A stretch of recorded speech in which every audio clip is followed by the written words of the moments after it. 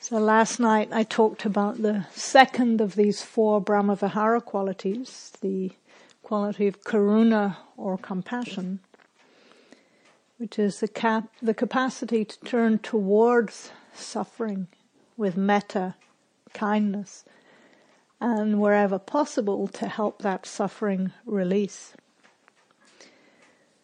So coming back to the relationship between metta and karuna, compassion, metta is the foundation of all of these Brahmavihara practices. And then from that base of goodwill, we can turn our attention towards what's difficult in our own and others' lives without flinching, without getting lost in grief. And I shared the passage from Caroline Jones and Paul Burrows that's posted on the board out there, which mentions the what are traditionally known as the near and far enemies of these qualities. So each of the Brahmaviharas has something that is the opposite of what we're trying to cultivate, and something that may look a little similar but is a bit off in some way.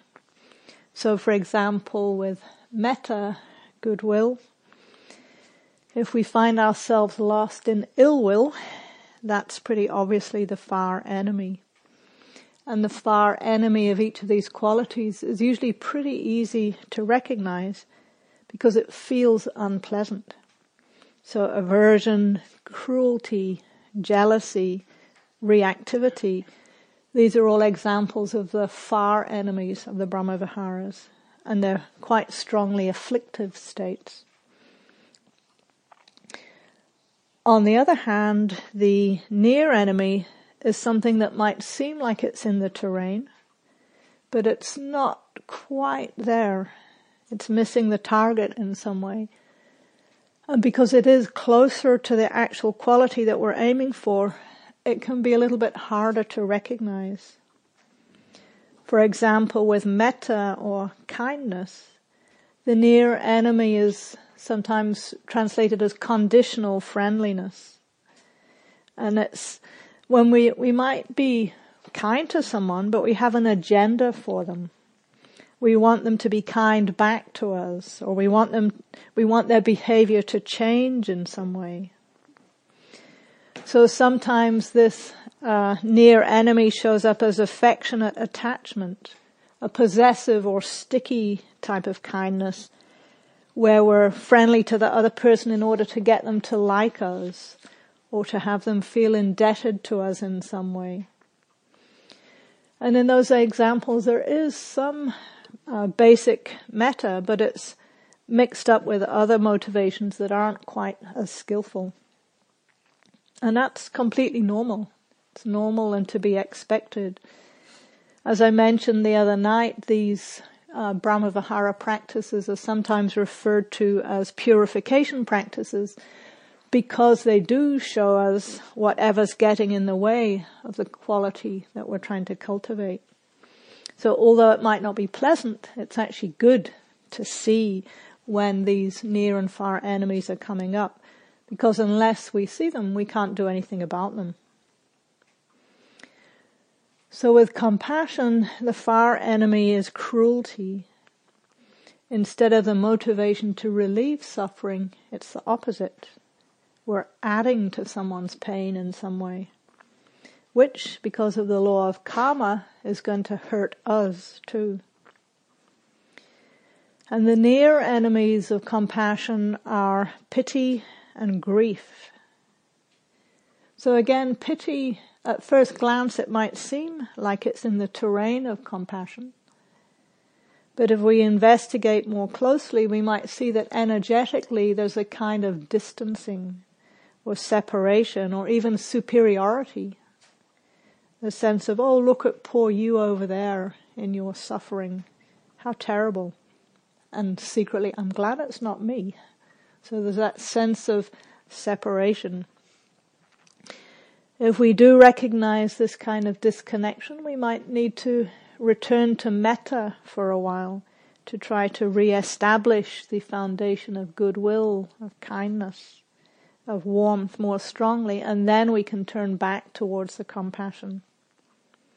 Or we might need to change the person that we're working with for a while to someone who's less likely to evoke pity.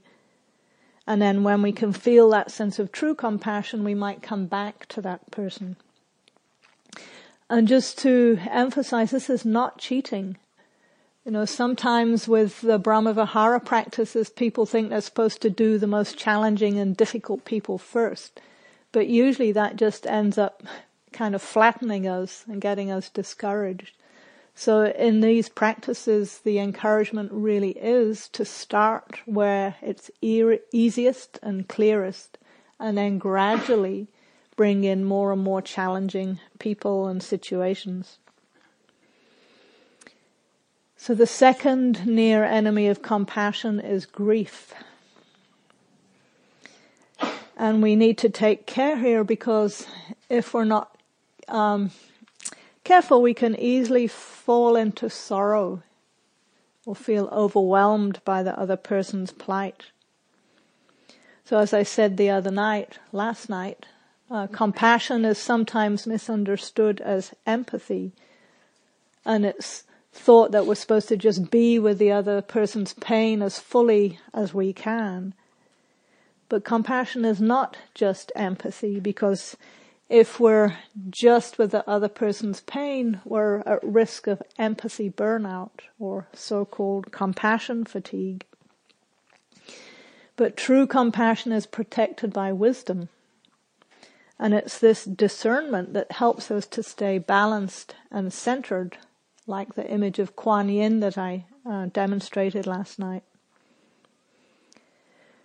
So if we are starting to find ourselves overwhelmed by grief or sorrow, then we might need to really emphasize the relief from suffering, which is part of the compassion practice that makes it true compassion. So we might, if we're doing this practice, we might take some time to imagine the person coming out of their suffering, perhaps imaginatively visualizing them in full health, or getting out of debt, or finding a better job, or being involved in a healthy relationship, or whatever the situation is.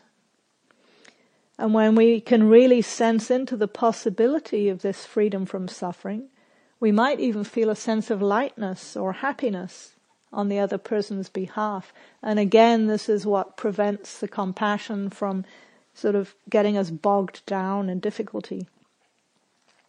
It also connects compassion to mudita, appreciative joy, which, as I mentioned last night, is on the other side of the 2 points of the diamond. So if we are getting bogged down in the other person's suffering, we might need to drop the compassion practice for a while and see if we can find some mudita, something we can appreciate about that person or about their situation. So even in the midst of tragedy, if we look carefully, we might be able to find some aspects of the person's situation that we can appreciate, and that might help lighten the distress we're feeling on their behalf.